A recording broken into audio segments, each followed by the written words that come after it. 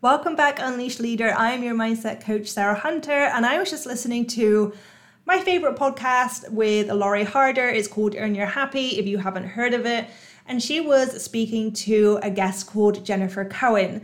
Now, Jennifer was sharing all about going into MIT and speaking about failure and resilience. And this is kind of what I want to speak about with you today. Are you okay with not hitting your goal, not being able to have the result that you are hoping for? You know, so many of us, myself included, are so high achieving. We have really big goals. Are you okay with getting the no's?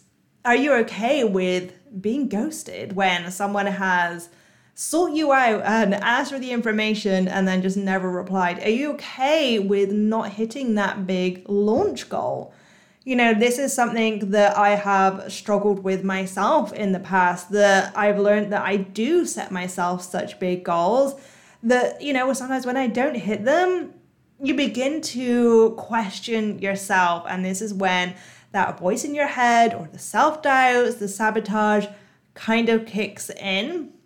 Now, Jennifer was sharing on there how, you know, obviously people who are working at MIT, that they are incredibly intelligent, they are very good at what they do, and they actually have them take classes on failure because they are people that are not used to failing. They're not used to not getting, you know, the results. And so they need to build up that resilience. And I wonder if so many of us could actually do with taking that class, with being more okay with receiving the no's, not receiving anything, or not hitting the goals, rather than making it mean anything about us or anything about our business or what we're doing, and just acknowledging that actually we can't always receive a yes. We can't always hit those goals. And if we are those goals big enough?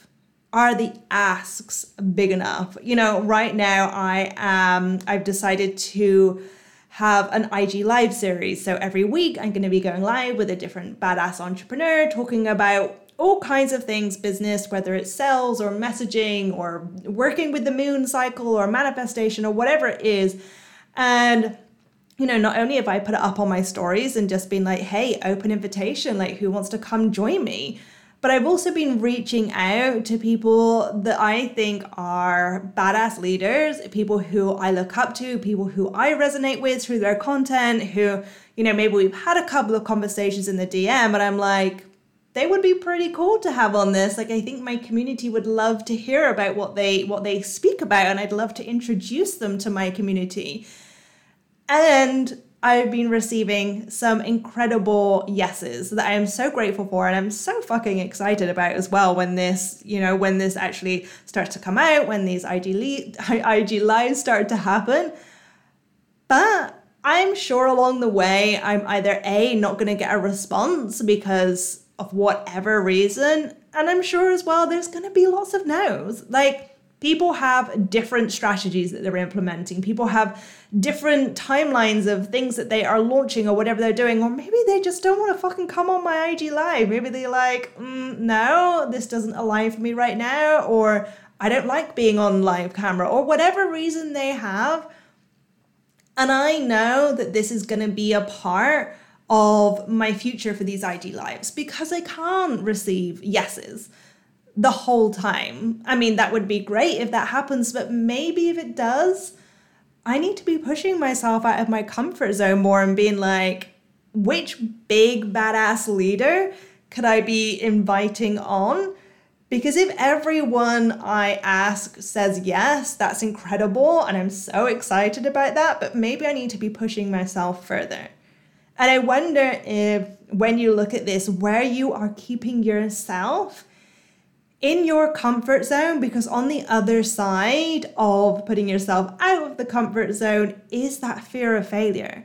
I wonder where maybe you need to build a little bit of resilience of like being okay with either receiving the no, the nothing, or, you know, just not hitting the goal you want to be. I wonder what you need to know, what you need to remind yourself, about you, that it's not about you. I feel like that sentence made absolutely zero sense. What do you need to know in order to acknowledge that it means nothing about you if someone else says no, or when you don't hit that goal, when you don't receive that result that you're looking for? How can you build the resilience of knowing that it means jack shit about you? Gosh, I haven't said that phrase in a billion years. I wonder if that's just a British thing. Anyway, so I wonder how you can be building that resilience, how you can be building that muscle of being okay in not receiving the yeses, in not hitting those goals.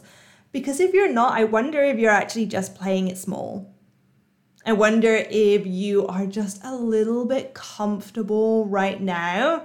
And that's okay. Like if you're just in that place, maybe you have spent the last few months being really bold. Maybe you have put yourself out there and right now you're just integrating all of that and you're just like taking a couple of steps to pause and recalibrate, and that's okay. But if you've been there for a while and if you are finding that you are just not moving, you're feeling a little bit stagnant, I wonder if you're playing it small. I wonder if you're in that comfort zone because of that fear of failure. I'm going to leave it there. So for right now, tune out that noise in your head, tune out that fear of failure, because it is time to unleash your full potential. Bye, beauty.